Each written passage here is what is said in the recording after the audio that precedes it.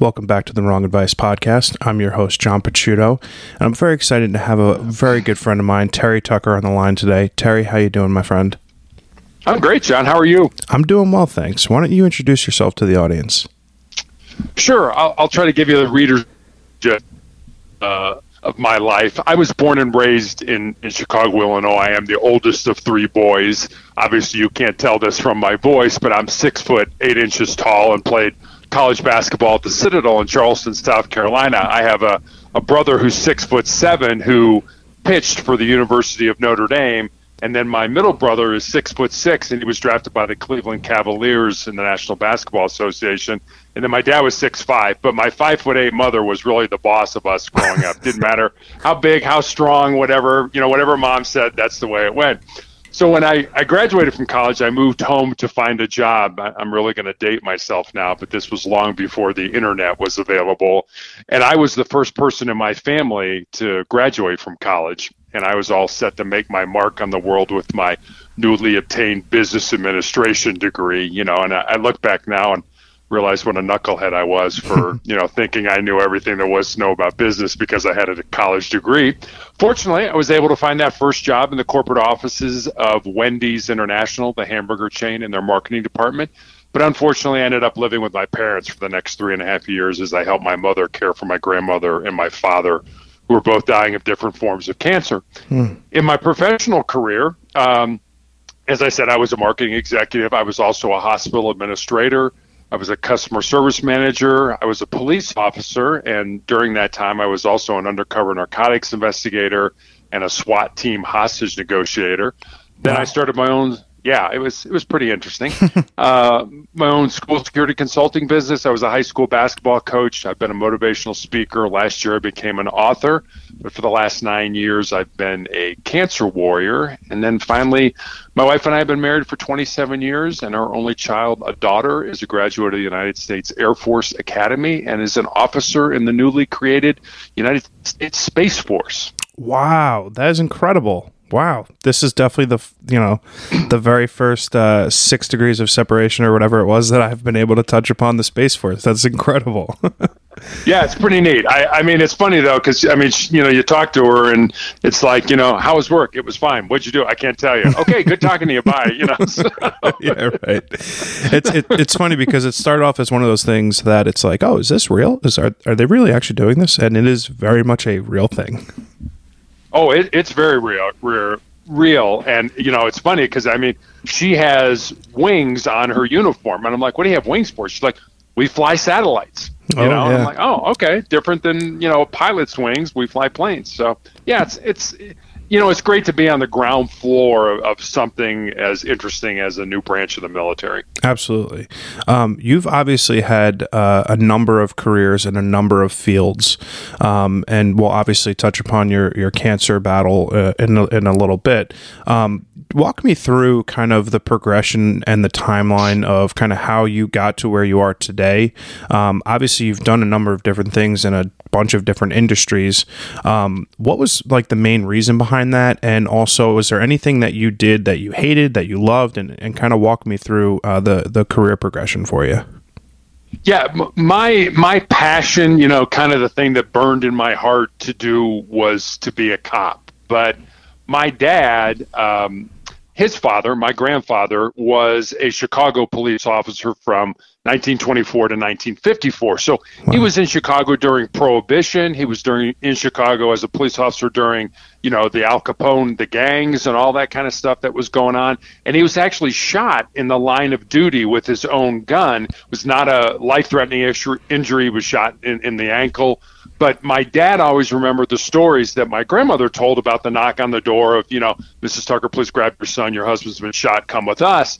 And he was like, absolutely not. So he had my whole life planned out. You're going to go to college. You're going to major in business. After you get out of college, you're going to go into, but that wasn't my passion. Mm-hmm. But unfortunately, he was sick. He was really dying. He had end-stage breast cancer. And he was my hero, and I loved him. He was my dad, and I didn't want to do anything to upset him. So I did what he wanted me to do. I went to work for Wendy's, and then I became a hospital administrator. And those were not my passions. Those were jobs that I learned a lot, where I met some great people, but they were not what I was put on this earth to do. Mm-hmm. And so I kind of joke. I always say that I did what every good son did. I waited till my dad died to follow my dreams, but that's really the way it was. I was 37 years old when I became a rookie police officer. And, that was my passion. I loved it. I couldn't wait to get up to, what are we going to do today? Who are we going to help? How are we going to make a difference? And I really enjoyed that job. And, I was an undercover narcotics investigator, and, people were like, you were 6'8". How did you, I was actually going to ask that. Yeah.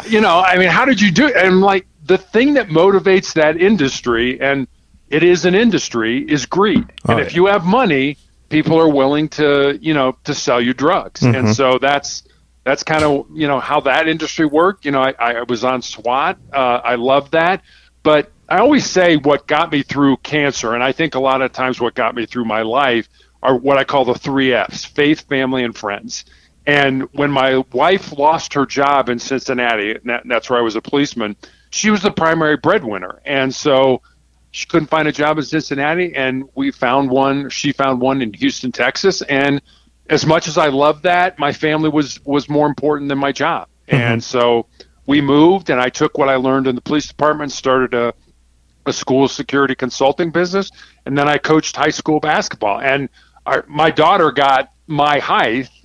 She's 6'2" and had an NBA 3-point shot, which is why she went to the Air Force Academy to play, Division I basketball. So that in a nutshell, that's kind of how it worked. And, and if there's young people out there listening, what I would tell you is, if you have a passion for something, if there's something burning in your heart to do it, but it scares you, go ahead and do it. Because at the end of your life, the things that you're going to regret are not going to be the things that you did. They're going to be the things that you didn't do. So find that passion, live it. And I'm telling you, when you get to the end of life, it's going to be a whole lot easier. I think that's such an important perspective, and something that I touch upon frequently in my podcast is that, I'm 35, and for, let's call it, 14 years since my working career started, I did all the things that one is supposed to do. I got a job, I bought a car, I got an apartment, I bought a house. I did all these things that you're like supposed to do, right? I checked all these boxes, and ultimately it led me to a path where I just was completely and utterly unfulfilled in the things that I was doing. I was making a lot of money. I was, buying a lot of shit, but ultimately I wasn't very happy. And all of that comes to like a critical point in the last year where I started realizing that there are certain things that I want to do and certain things that I want out of life. And it's not a monetary thing, and it's not a job thing. It is a happiness thing. And a lot of those things don't come externally. They come internally. And I think it's a nice perspective to have someone, you're a little bit older than me, that is a relatable feeling that no matter what generation you're from, you only have so much time here, and it's a matter of making the most of what time that you do have. Yeah, you're absolutely right. And I, I think there's a lot of people out there that were like me, that were, your parents have your life all planned out for you. Mm-hmm. They know where you're going to go to school. They know what you're going to do. And that's great if that's what you want to do, and if that's your passion. But if it's not, like you say, you're going to spend a lot of years being unfulfilled, getting up in the morning like, oh God, I don't want to go to work, and that kind of thing. And again, your work doesn't have to be your purpose. Don't get me wrong. I mean, you can have a job to pay the bills, but your purpose is, I'm working on putting together a food pantry in my community, whatever whatever your passion is. Mm-hmm. But whatever is in your heart. And I find so many people, I mean, certainly with the number of years I've had cancer and the number of years I was a policeman, I've seen a lot of people die. And the people who die what probably you and I would call, happy or peaceful deaths are the people that I kind of look at as they sought out their purpose in life. Once they found it, they lived it. And so when it comes to the end of their life, they're not, like the other people who go kicking and screaming from this world who, I want another day, I want another month, I want another year. Well, sorry, that was made way above your pay grade, that sure. decision. And, you don't get that anymore. And so that's what I want. I want to go to my grave with a peaceful heart saying, you know what, I found my purpose in this life and I lived that purpose. And now it's time to move on to whatever's after this. You mentioned faith and family, and obviously those are two important pillars for me as well. I'm extremely very connected with my family, and I'm lucky in that regard because as I've gotten older, I realized that's not the norm. But talk to me about how your faith has been something that's been tested and, maybe something that's been difficult to hold on to over what has been a 9-year journey with the disease. Yeah, it's funny. I've had cancer since 2000, and people always ask me, it's like, do you blame God for this? And I'm like, no. I mean, I don't think God got up one morning and said, yeah, Tuesday, Terry Tucker, cancer. I don't think that happened. But I think what I've learned over the years, and I was brought up Roman Catholic and still am, still go to, I don't go to church now with COVID and things like that, but still, I pray for about an hour every day, and mostly for the people that I've met in my life that need prayer. It has been fairly recently that I've been asking for the miracle of, could you please get rid of this cancer in my lungs and things like that. But I believe, I feel in my heart, and I was on a podcast. So, well, how do you know? I don't. That's why it's called faith. Sure. When I had my left foot amputated in 2018, and I remember laying there in bed, kind of like healing, sort of at a crossroads in life. I did, and like looking at the ceilings, like, okay, God, what do you want me to do? Where do you want me to go? And I was kind of hoping the heavens would open up and the voice would come and all that. There's an old joke about when we talk to God, it's called prayer. When God talks to us, it's called schizophrenia. So I never had any God talk to me. But what I did have is other people say to me, Terry, you should do this. You should write a book. You should start a blog. And I said, start a blog. I'm old. I can barely turn my cell phone on in the morning. You want me to put a blog together? But I did. And so I think there are ways in life where God kind of talks to you or kind of, says, here's a path. I'd like you to go down this path, but you certainly have the right to say, no, I don't want to go down. I'm going over here. But I find when you listen to your heart, Mike Krzyzewski, the coach at Duke, talks about leading with your heart, wrote a book about that, leading with your heart. And I think that's so important, that you need to live your life leading with your heart, being open to the things that life throws at you and not like, well, I'm going to do what I want to do. Okay, and that's fine, and you have every right to do that. But in my experience, and like you say, I'm a little bit older than you, what I find is that if you lead with your heart, if you do the things that I think you were put on this earth to do and try to find those things and live them, you're going to be a whole lot happier and a whole lot more fulfilled than if well, I'm going to do this. Well, that's what you want to do. That's not necessarily why you were put on this earth. I agree to a lot of what you said. I think I believe strongly in fate and things happening in life for a reason, and you end up where you're supposed to be when you're supposed to be. And as also a Roman Catholic who has multiple, maybe to this point, hypocritical religious tattoos in my life, I struggle with two distinct things when it comes to my faith, because I grew up in a very strict Catholic house, Italian household that was very, regimented and strict and religious and whatnot. But as I've gotten older, I feel as if my spirituality has grown exponentially, i.e. my belief in God, my belief in an afterlife, and like these grandiose concepts that I think are almost self-evident that they must and have to exist, but my reliance and or relation to organized religion in and of itself is like waning thinner and thinner. What do you make of like this feeling that I guess I have on a daily basis, this struggle between what I would call like faith and religion, because I don't necessarily ascribe them to being the same thing anymore? Yeah, I don't think the Catholic Church has helped itself, certainly with the issues with, the priests that are abusing. I mean, my brother is for the last 22 years, he's been a principal of a large Catholic high school in Chicago and just was named the president of the school.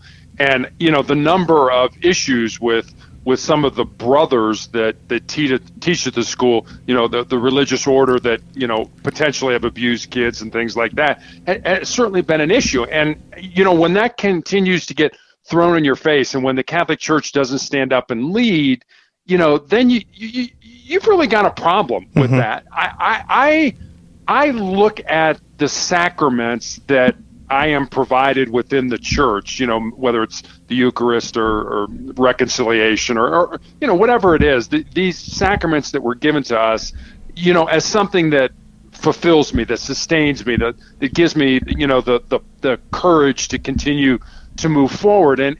But I'm not stupid or naive. I see what's going on, and it's fundamentally it's people at its core, right? Like at the end of the day, people are flawed.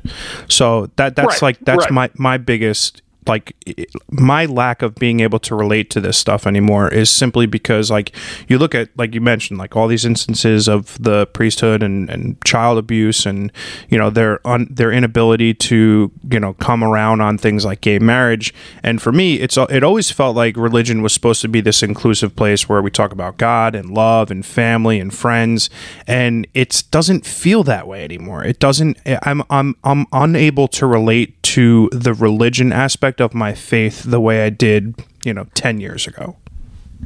Yeah, and I don't know what the answer to that is for you. I look at the fact that if you think about it, especially with both of us being Roman Catholic, and we're taught that, excuse me, that God is love, not that God manifests love or that God is love. And if you think about the fact that you and I were created by a God who is nothing but love. I mean, he is love personified, and he knew all the dumb, stupid, crazy, sinful things we were going to do, and yet still loved us enough to put us on this planet, to put us on this earth, to try to make a difference, to try to take that love that he gave us and then manifest it towards other people.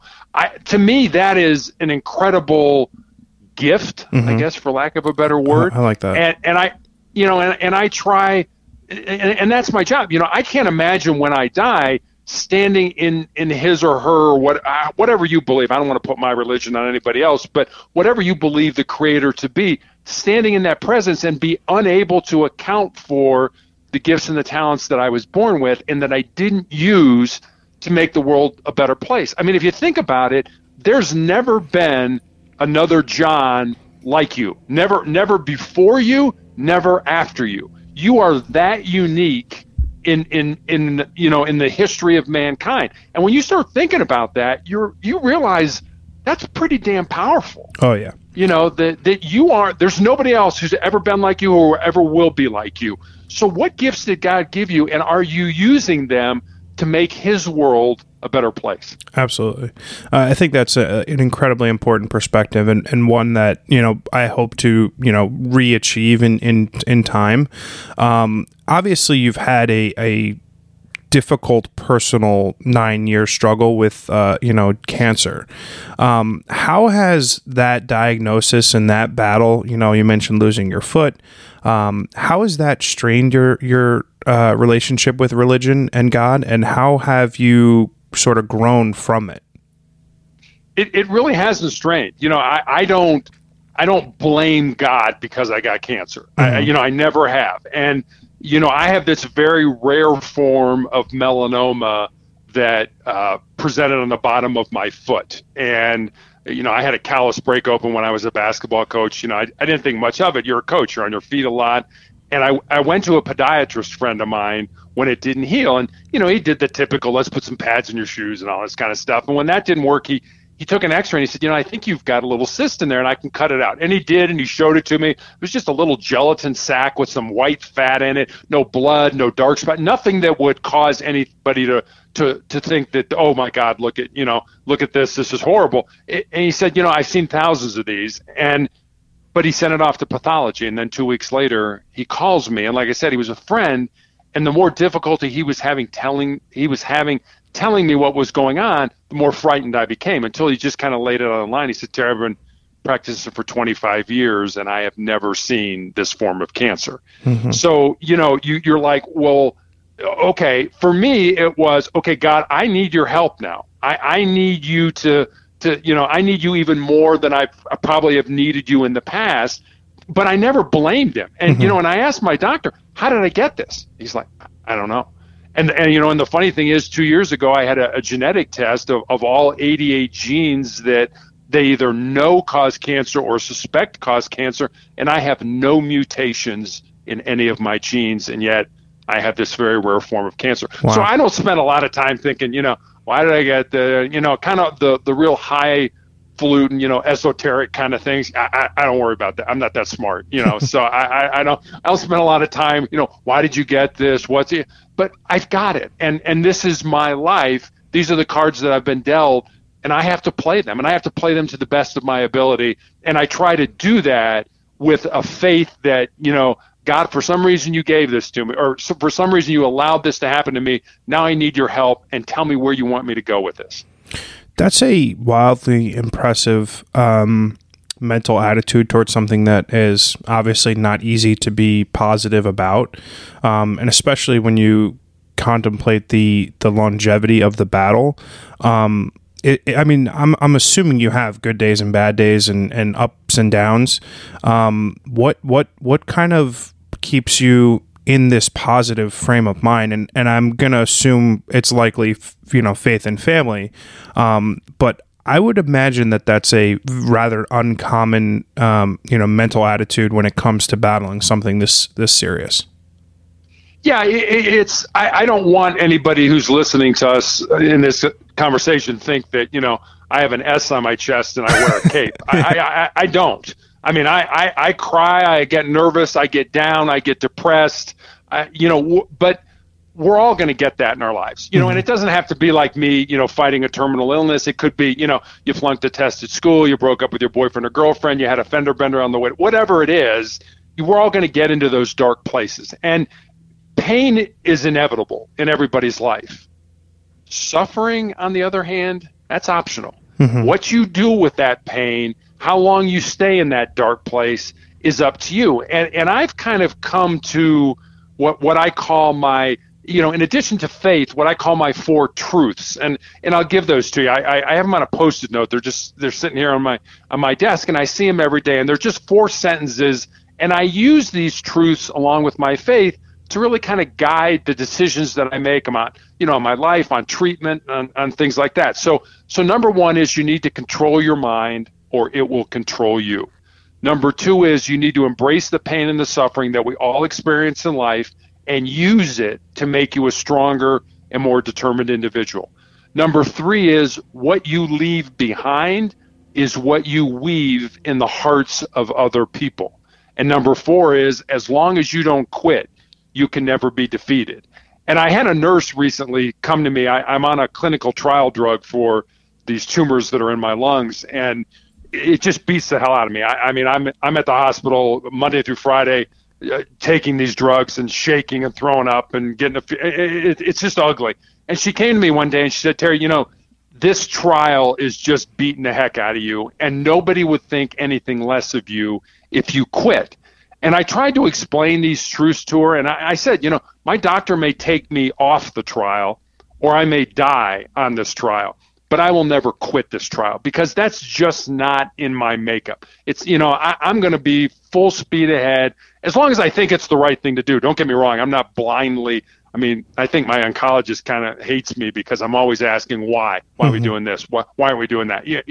I want to be involved in my own healthcare. I want my life to be shaped by the decisions that I make, not by the ones that I don't, or the ones that other people make for me. So I use those truths and my faith to make decisions. I remember I came, you'll enjoy this story. I came home after finding out I had the tumors in my lungs, and my doctor wanted to do chemotherapy, and I was like, I don't really think I want to do this. We're 8 years into this. I am exhausted. I don't really think I want to do chemotherapy. And so I came home and I was talking to my wife and daughter, and immediately my daughter's like, all right, we got to have a family meeting. I'm like, there's 3 of us. What do you mean we got to have a family meeting? So we have a family meeting, and we talk about it for a few minutes, and then we take a vote. and my wife and daughter vote for chemotherapy, I vote for no chemo. I lose. So now I'm taking chemotherapy, because my family is that important to me. And I remember when I was in the police academy,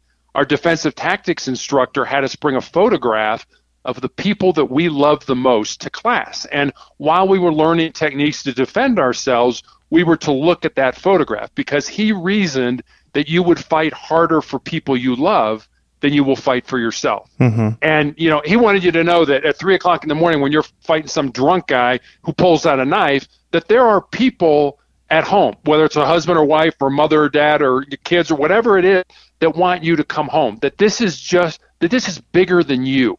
That it's not just about you. This is something bigger than yourself.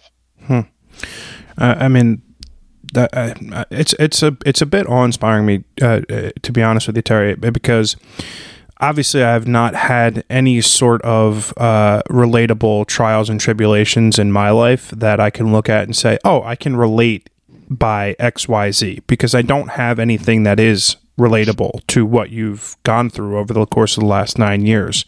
But what I am curious is that obviously you're married, I believe you said for 27 years. Mm-hmm. How has your cancer diagnosis impacted your relationship with your wife? And I'm going to go on a limb here and say it's only done nothing but strengthened it. But making like these big decisions about things like chemo and treatments and next steps and stuff, walk me through kind of how you guys have combated this illness.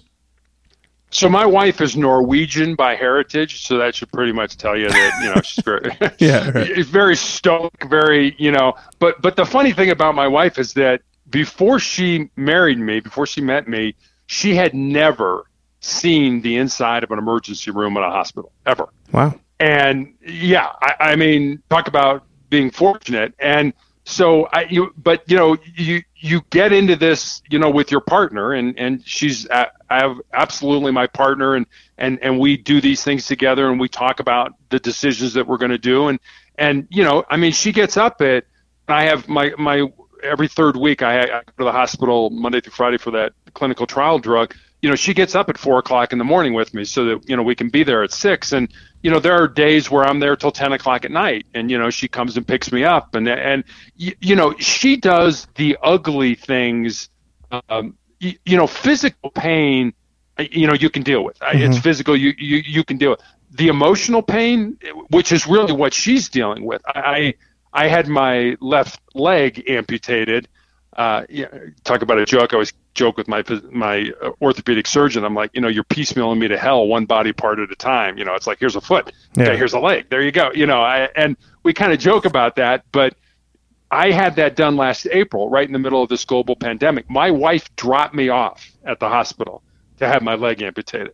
And she was like, I don't know what to do. I said, sit in the parking lot and pray. I don't know what to tell you.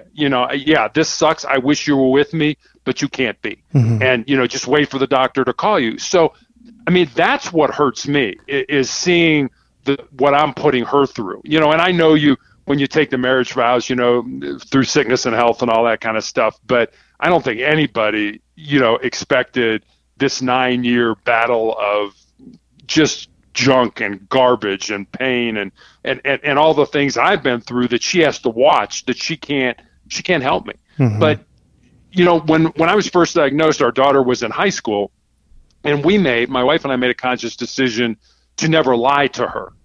We would always tell her the truth, obviously age appropriate for what she can understand. And now she's an adult in that, so she's fully vested in everything that's going on. But this is a family thing. This is not just Terry has cancer. This is the family has cancer, and we're all dealing with it in our own different and unique kind of ways. So, but I would be dead, no doubt in my mind that I would be dead if it hadn't been for my wife. And some of it, she's like, that doesn't look right. We're going to go to the emergency room. And yeah, you're right. If I had to stay at home, I'd probably be dead. Wow. That's incredible. Explain to me about the book that you wrote. How much did your cancer diagnosis inform the writing of that book, and how did it feel to finish something like that? It was pretty amazing. I mean, the book was born out of two conversations I had. One was with a former player that I had coached who she and her boyfriend had moved to Colorado where my wife and I live, and we had dinner with them a couple times. And I said to her, I'm really excited that you're living here in Colorado, and I get to watch you find and live your purpose. And she got kind of quiet for a while, and she looked at me and she said, well, Coach, what do you think my purpose is? I said, I don't know what your purpose is, but that's what your life should be about. Finding that purpose, and then once you find it, living it. So that was one conversation. And then I had another one with a college student who reached out to me on LinkedIn who said, what do you think are the most important things that I should know to not only be successful in my job or in business, but in life? And I didn't want to give him the, get up early, work hard, help others. Not that those aren't important. They are. They're incredibly important, but they've kind of been done a lot. I wanted to give him something different, something unique, something that maybe would resonate in his soul. And so I thought about it for a while, and I wrote notes, and eventually I had these 10 principles, and I was comfortable enough that I sent them to him. And then I kind of stepped back, and I'm like, okay, I got a life story that fits under this principle, or I know somebody whose life emulates this principle. And so literally I had my leg amputated in April of last year. I started chemo for the tumors in my lungs in June. So during that 3-month period, I literally sat down at the computer every day while I was healing and would write stories underneath all these principles. And eventually just had, the book is called Sustainable Excellence, the 10 Principles to Leading Your Uncommon and Extraordinary Life. And so here, all of a sudden I've got this book, and I'm like, well, is it really worth publishing? Is it, like the book about some guy how his, cat jumps up on his garbage can, and that's a book, who cares, right. Kind of stuff. So I gave it to two friends of ours. He was a former Navy SEAL, and she was a former prosecutor. And I said, be blatantly honest. I mean, if you think it sucks, tell me it sucks. And literally they were both like, you got to get this published. And so that's kind of how it came to be. And then when it got published, I was like, I got to sell books. I got to sell books. I got to sell books. And I connected with a best-selling author over in the UK, business author. And I connected with him on LinkedIn. And when he kind of came to me one day and he's like, Terry, no. He's like, you're approaching this wrong. He said, your job is not to sell books. Your job is to help people. If you help people, the books will sell themselves. And I was so glad he kind of hit me in the face with that, because I didn't write the book to make money or be famous. I wrote the book to help people. And now it's all just about helping people. And if people buy the book, that's great. If they don't, that's fine too. But if I can make a difference through this book, and I think I have. I had an 87-year-old man who got the book and then read it and then reached out to me and said, if I would have had these principles when I was younger, I would have had a much better life. And I thought, wow, that there's something to this. So it was pretty, having never written a book, it was definitely something that I always say I wrote it, but I really kind of think it was inspired by God. God was like, listen, knucklehead, sit down at the computer, just type what I tell you to type, kind of thing. So I always kind of laugh about that, but I kind of think that's how it happened. You mentioned that the book is meant to help other people. How much of the process over that 3-month period of time, or however long it ended up for you to actually finish the book, was a cathartic experience for you yourself? Not a lot. I mean, it was, I had two rules when I started. So one, I will write at least 1 page a day. And then 2, I will not edit anything until I have a first draft of it. So, there were days I sat down and it was like, okay, this is just garbage and this will never make it into a book. And then there were days where it was like, yeah, this is pretty good. But I never really, it was like, I'm going to write a book about my cancer experience or my cancer journey, at least not this one. I have written about my cancer experience, and I could probably put a book together by putting all that, together. But this was more about, those two conversations I had. So it was more about, here are these young people that are kind of like, well, where do I go with my life? Well, here, let me give you some advice from an old man. Here's what I've experienced. And I've had a pretty good life. I've done a lot of different things. And let me tell you the mistakes I made, and let me tell you the things that, that were great, and why those things were great, and why they led me to what I think is an uncommon and extraordinary life. I like that, because obviously, I wouldn't say I necessarily struggled with like confidence in myself or my ability to do things in life, but I did for sure for a long period of time struggle with what the purpose was for me to be here. Because, we can talk all day about God and existence and why we're all here, and that's going to be an unanswerable question.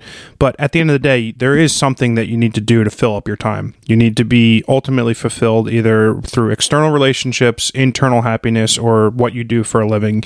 And for quite a while, there was a good 10-year period of time where I was just like, I don't know what I'm doing. Like, I'm just doing what I think I'm supposed to be doing, but I don't necessarily relate to what I should be doing, i.e. what my purpose is. And I think it's only been in the last 4 or 5 years that I've grown comfortable and confident enough in myself to do things like start my photography, start my podcast, start writing again, and doing all these things that bring me joy that I stopped doing because it felt as if I didn't have the space for them within, my daily life, etc.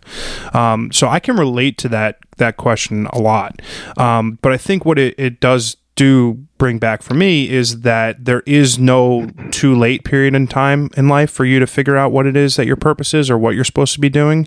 And then what it also does is bring up a question for me, pros to you, that obviously your time here is indeterminable at this point. You've been struggling against a disease for a long period of time. How do you take what is an unknowable timeline for the rest of your life into how you fill up the time that you have left, i.e. the purpose of what you're doing with the blog, with the book, the podcasts, etc.? Yeah, I look back on, and it really wasn't until probably maybe a month and a half ago that my oncologist showed me the CAT scan photos of what my lungs looked like when I first started chemo, well over a year ago. And I remember looking and now the clinical trial drug has shrunk my tumors, and between chemo and this clinical trial drug, my lungs are much healthier, much better. It's great. And I looked at my oncologist and I looked at him, I said, now I'm not a doctor, but looking at that photo, it's like, how was I alive? Mm-hmm. And he's like, I don't know. And there's a reason I'm not dead, because I certainly should be. I mean, those tumors should have, how I was still breathing, I have no idea. I mean, I had fluid around the pleural spaces between the lungs and, and the ribs. I had all kinds of issues. And the fact that I was still going was like, I really kind of feel that, and we keep coming back to the God thing, but, I really think God was kind of like, I'm not done with you yet. It's not time for you to come home. So here's what you're going to do. You're going to spend as much time as you can, putting as much goodness, love, and positivity back into the world. One of the chapters I wrote in the book, it's the last chapter, but the chapters are not in any particular order, is about the importance of love and how much. And I'm not talking about romantic love. That kind of wanes over time and things like that. But how caring about each other. And another chapter I wrote in the book was about listening, but not listening to respond, but listening to understand. That was one thing I learned when I was a hostage negotiator. As a policeman, most of your interactions are face to face. And if I see you balling up your fists or kind of looking around, I can say, well, maybe he's going to fight me if he's balling up his fist, or maybe he's going to run when he's looking around. Okay, I see those things. I've got a visual clue. Okay, I can sit you down. I can handcuff you. I can put you in the back. I can do things to mitigate that. But as a negotiator, the person you're talking to, your person you're dealing with, maybe blocks away, and you're talking to him on a phone, or, at best, maybe you're talking to him through a door or something like that. And you have to figure out what's going on based on what they're saying, what they're not saying, and how they're saying it. So it was very important for us to kind of listen to understand as opposed to listen to reply. And I know I've done that. You're in a conversation, you're like, hurry up, John, say what you're saying because I want to get my 2 cents. No, that's listening to respond. That's not listening for you. Like, John, what are you saying? Why are you saying that? Where are you coming from when you're saying that? If we could do more of that as a world or as a society, we'd probably get a whole lot more done. Sure. And a whole lot more, instead of screaming at each other, stop for a minute and just figure out, why is that person feeling the way they're feeling, and let's talk about that. Don't scream at each other, because I'm on the left and I'm this, or I'm on the right and I'm that, and you're wrong. It's not about right or wrong. We're all Americans. We're all people that, I look at the greatest generation. I had a friend when I first started down this cancer road, 93 years old, had been in World War II, part of the greatest generation. And he was all about, how can I help? And so many young people today are all about, what's in it for me? I'm not doing this if there's not something in it for me. Sure. Not a great attitude. I mean, that's social media for you, because unfortunately, and I mentioned this on the last podcast that I did with my buddy Miles, unfortunately, where we have this technology to connect us greater than any other generation or group of people in the history of mankind, it also makes us the star in our own show, and everyone kind of has this higher than thou vision of themselves. So I'm not interested in listening to what you have to say, because I have something to say is an unfortunate byproduct of these things. When I have a supercomputer in my pocket and I'm able to tell people what I'm thinking at any moment's notice, it's easy for you to think that some of the things you have to say are significantly more important than they truly are. Yeah, it's true. And I can't tell you how many podcasts I've been on where people have asked me, how do you want to be remembered? And I'm like, I don't really have any great desire to be remembered. Nobody's going to name a street after me, or, a basketball court after. I mean, none of that is ever going to happen. But when I look at it is that, how do I want to be remembered? As somebody who put as much love, goodness, and positivity back into this world, as somebody who found their purpose as to why they were put on this earth and lived it. If I can do that, that to me is a heck of a life, and a very fulfilling life. And that has nothing to do with me. That has, everything to do with giving of yourself to other people. Mm-hmm. Yeah, I mean, again, I'm going to harp on something that I said previously. Like, I'm inspired by your level of positivity for someone who has a long journey of pain and suffering and loss. That I don't think it would be necessarily easy for many people to maintain that level of positivity and spirit in what has obviously been a physically and mentally long journey.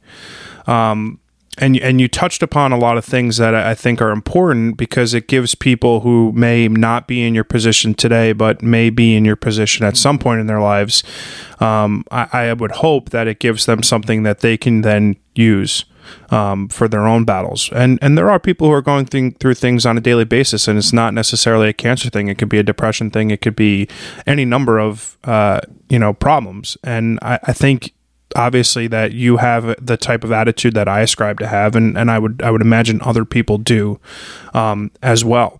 After such a long journey, do you become numb to fear? Do you have things that you look at as something that you're afraid of or scared of at this point? Like, are you fearful of death? Are you accepting of death? Are you worried about the wreckage that you leave behind for your family and your friends when you're gone? Like, how do those things play into your mind? No, I don't fear death. As a matter of fact, when I found out that I was going to lose my leg and I had these tumors in my lungs, my wife and I, we went to the cemetery, we went to the mortuary, we went to the church, and we planned the funeral. I mean, all my family has to do is when I die, make one phone call, and it's all done. It's all taken care of. And people have accused me of well, that's defeatist. And I'm like, well, yeah, no, I don't think so, because unless you know something that I don't, we're all going to die. Yeah. Everybody dies, but not everybody really lives. Yep. And so I've been down the road with my dad and my grandmother of being exhausted and having to go with my mother to the funeral home and make all the arrangements. And it just beats the heck out of you. So I thought, you know what? This is a gift I can give to my family. And so you make one phone call when I die and it's done. Everything's taken care of. We've got everything worked out. So no, I don't fear death. And I don't mean this to sound crazy. I certainly don't want every psychologist in the state of Colorado at my door when I say this. But I'm almost, and this is going to sound bad, I'm almost excited about what's on the other side of this. I'm almost excited to see what the next step is, because in my mind, in my heart, in my soul, there is a next step. There is something after this. This isn't all there is.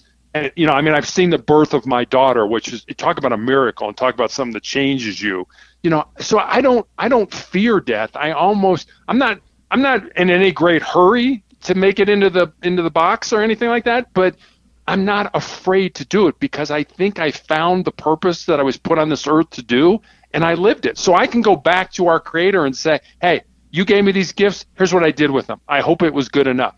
But that's the thing about God. I don't have to prove myself. Mm-hmm. He loves me anyway. Sure. It's like, he's trying to have a relationship. He's trying to find me, not me trying to find him. Please, Terry, let me into your heart. Let me, I am the vine, you are the branches. I'm just a branch. And I want to make it, I want to make this world as good, as positive as I can. And yeah, I've got a disability. I've had some bad luck. It's the old Winston Churchill quote of, if you're going through hell, keep going. I think most people will look at my story and say, yeah, you've been through hell. Yeah, I have. But boy, I'll tell you, hell has taught me a lot. I've met a lot of great people, but I'm not afraid of what's coming next. Wow. I asked that question because obviously it's obviously on the precipice of things that I would assume likely come up often, but also as someone who is 35, I would say the only fear I have in life is death. And that's not to say that I have a fear of the physical pain or the act of it. It is the fear of not having fulfilled my purpose prior to reaching that point. And I would assume that it is a common and repeatable theme for anyone in mankind to fear death, and also fear that they haven't accomplished anything prior to it. But obviously you've done quite a bit in your time on Earth to, come to that understanding. And I think as I get older, I do become more and more comfortable in the things that I've accomplished or things that I have done. How much of the time that you have left do you look at like I need to spend it doing something important versus, say, like binging Netflix or watching a movie? Like, do you consciously look at your day-to-day and think, well, I don't need to do this because I don't know how much time I have left? Like, does that inform like your daily schedule and your daily activities? In a way it does, because before COVID, I was able to sort of tell my story to groups, at different events and stuff like that. Well, now there's COVID, and so nobody's having, in-person events where they're looking for a speaker or something like that. So I spend the 2 weeks off I have in between therapy pretty much doing podcasts, and I always kind of feel like, I should be using these 2 weeks to rest, but I'm like, the heck, I'll get plenty of time to sleep when I'm dead, so I don't really worry about that. And my wife is always like, you know what, I'm limiting you to 2 podcasts a day. Well, today I got 4. So, and she gets mad, it's like, you need to be resting. I'm like, hon, in a way, these kind of energize me. They give me a purpose. This is something positive that I'm doing with my life, as opposed to, like you say, sitting around and watching Netflix. Yeah, I'm sure there's a lot of good stuff on Netflix. I rarely watch television. I read a lot. Like I say, I pray. I spend a lot of time trying to be a guest on people's podcasts, because I think I'm supposed to be doing this right now. I think I'm supposed to be, having these conversations. And I'm on podcasts all over the world with people and I've met some great people, and we have some great discussions. And if you and I, having this discussion, if you and I can make a difference in one person's life, this has been a good podcast. This has been something good for both of us to do today. Oh, I completely agree with you. It's fundamentally that outlook that has caused me to do things like start the podcast. And, you got 24 hours in a day. You don't need to be sleeping for 12 of them, right? You don't need to be mindlessly drumming along doing nothing. And I'm a night owl, so I'm up all hours of the night as is. So it's super easy for me to fill my day up with external things, whether it's photography or my podcast or writing or whatever it might be.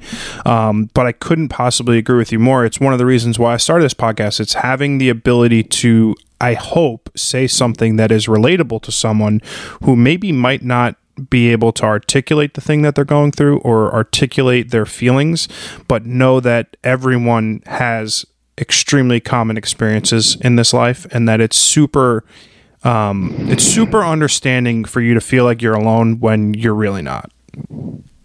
Yeah, you're in a big group of people, but yet you feel like you're alone. Mm-hmm. But again, I think that goes back to find something that's bigger than yourself. You will be tremendously fulfilled if you're involved in something that's bigger than you. Because I got news for you.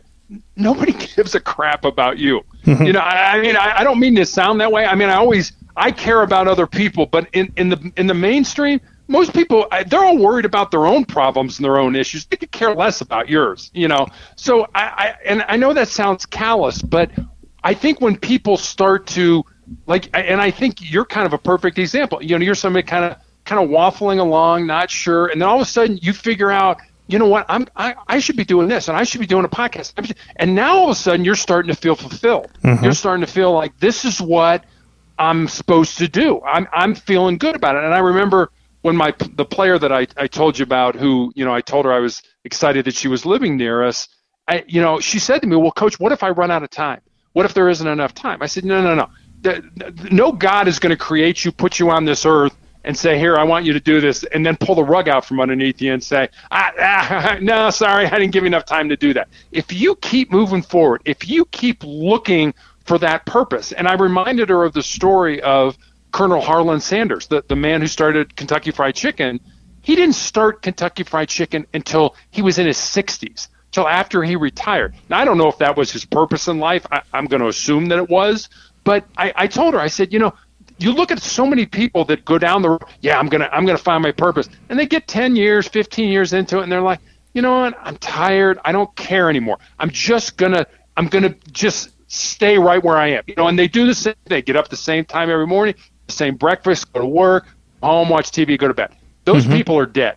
They just haven't fallen over yet. Because if you're not growing, then you're dying, mm-hmm. and those people aren't growing. But whatever you can do to grow yourself, to grow your skill set, to grow what's in your heart, whatever it is, that's what will lead you to your purpose. Being open to that purpose with your heart and not be like, I'm fed up, I'm not going to do anything. Those are the people that when it comes to the end of their life, those are the ones like, damn, I wish I had another life or another day or another month because I didn't do anything with my life. Oh, absolutely. You figured out that, I got to do stuff with my life. Excuse me. And then when I do, I'll feel fulfilled. And that's exactly what you're doing. Yeah. I appreciate that. And I think the one key point out of all of that is that it's certainly never too late, right? You can be 65 years old and start a fried chicken chain. You can be 35 years old, lose a job, start chasing passions and doing things that you might not have thought a day ago, a week ago, a month ago, a year ago, you could do. I think it's the one thing I try to harp on as often as possible is that it's never too late to try something new, and it's never too late to make yourself happy, because we don't have all that much time here. And if you spend that time miserable, like you said, you're going to come out kicking and screaming, being like, fuck, I wasted a whole bunch of my life doing things that didn't ultimately fill me up. Exactly. And I think you figured that out, but you and I both know there's a tremendous amount of people out there who haven't figured that out yet. Yeah, I know. It's it is it's an easy trap to fall into, because you fall into a reoccurring trend, a reoccurring routine that is difficult to break, and it does feel like getting off the hamster wheel at times. Like, it feels like I've been able to put myself in a position now where I'm doing things that truly make me happy, versus a couple years ago, I might have just been going through the motions. And I'm a young guy. I'm 35. If I at 25, if I had said 35 was young, I would have been like, no, you're old as shit. But in the grand scheme of my life, I'm not old. I've got time, and I appreciate that. I like to spend the last bit of my podcast asking a couple quick hitter questions, just kind of going into some of your favorite things, and then we'll call it a day. But what is your favorite book that you've ever read?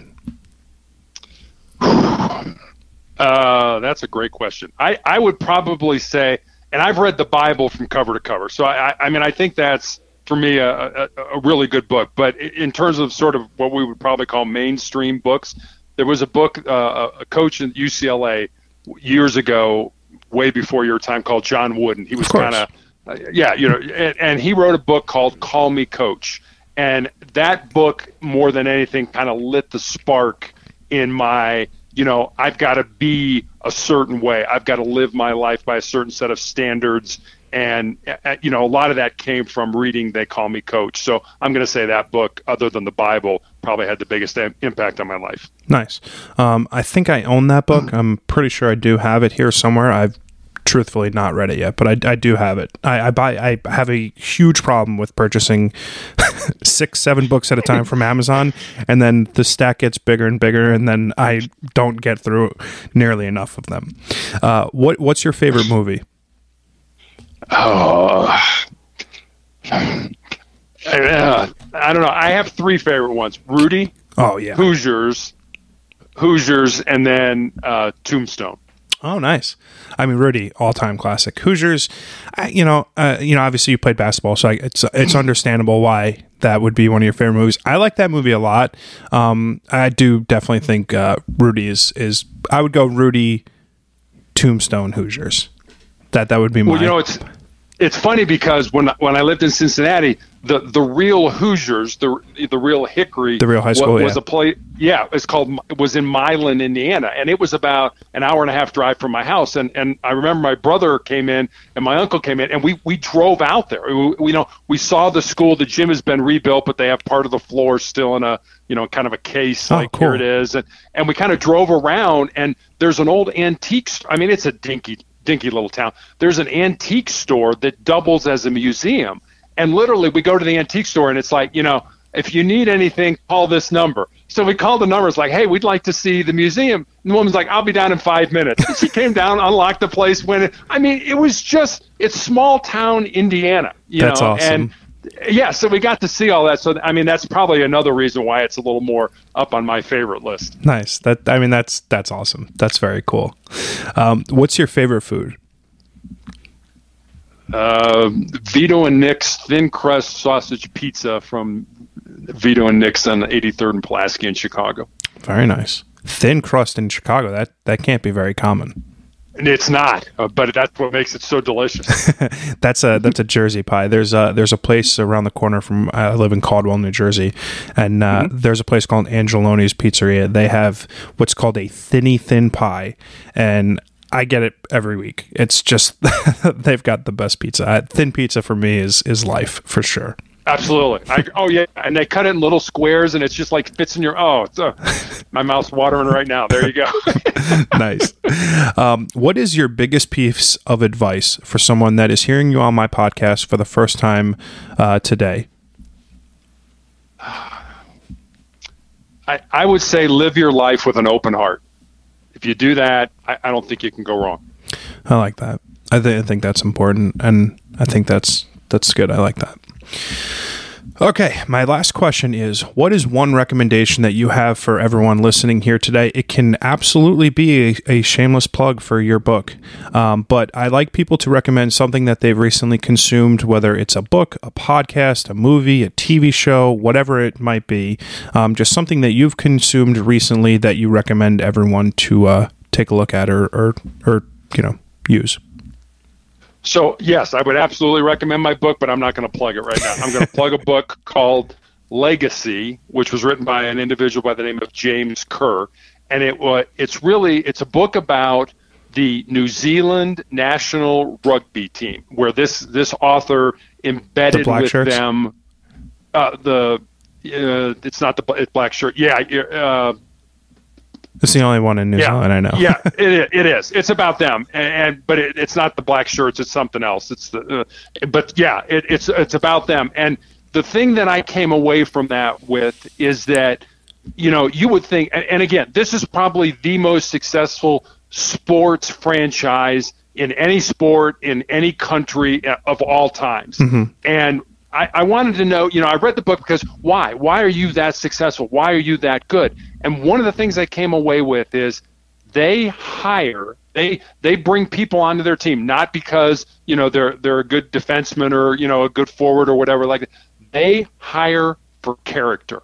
If you don't have the character to be part of that team, you could be the greatest rugby player in the world. They won't put you on the team. And then there are examples in there of, when the game is over and, they go to the locker room, they change. The captains stay behind and police the locker room so that it's cleaner after they leave than it was before they got in it. I mean, that's kind of how they live their lives and how they. Yeah, and I think one of the reasons why they're the most successful sports franchise of all times. Oh, it's cool. I'll definitely have to pick that up, add it to my list for sure. I was going to say, add it to your 8 or 9 Amazon books. I do. I have a huge problem, but I do read like 2 or 3 books simultaneously. So I'll read like a fiction, a nonfiction, and then like maybe like a self-help book, all simultaneously. And I do end up reading a fair amount of books per year. I try to read at least like 20. But I think it would probably be doing myself a little bit of service by not continuing to buy books. Yeah, exactly. My recommendation is, I think I may have said this a couple episodes ago, but I was so floored by this week's episode. Mayor of Easttown on HBO Max has stars Kate Winslet. She's does a lower Pennsylvania accent like I'm incredibly amazed by, but oh my goodness, it was such a wild episode this past week, and this show has just been stellar from start to finish. I definitely recommend people to take a look at it and enjoy it. It's a little fucked up, but it is quite enjoyable for sure. Nice. Okay, good. Terry, I got to tell you, I'm super appreciative that you reached out to hop on the podcast today. I really, really, really greatly enjoyed our conversation and our time. And being that, there is a finite amount that you have left, I am extremely thankful that you chose to spend this hour with me. I wish you absolutely all the best on your journey, and you will obviously be in my prayers on a nightly basis. John, I appreciate that. And, I can't tell you the number of people who tell me, you're going to be in my prayers. That means because I've always said, I kind of believe the Jim Valvano philosophy of, cancer can, you can take anything of the physical abilities, but cancer can't touch my heart, can't touch my soul, can't touch my mind. And, I didn't understand that when he made that speech at the ESPYs in '93. But I certainly do now. And, that's what we are. That's who we are, our mind, our heart, and our soul. And if you can remember that, that's great. And thank you for allowing me to be on your podcast. Anytime, Terry. I really appreciate the time, and hope you have a great rest of your day. Thank you. You take care. You too.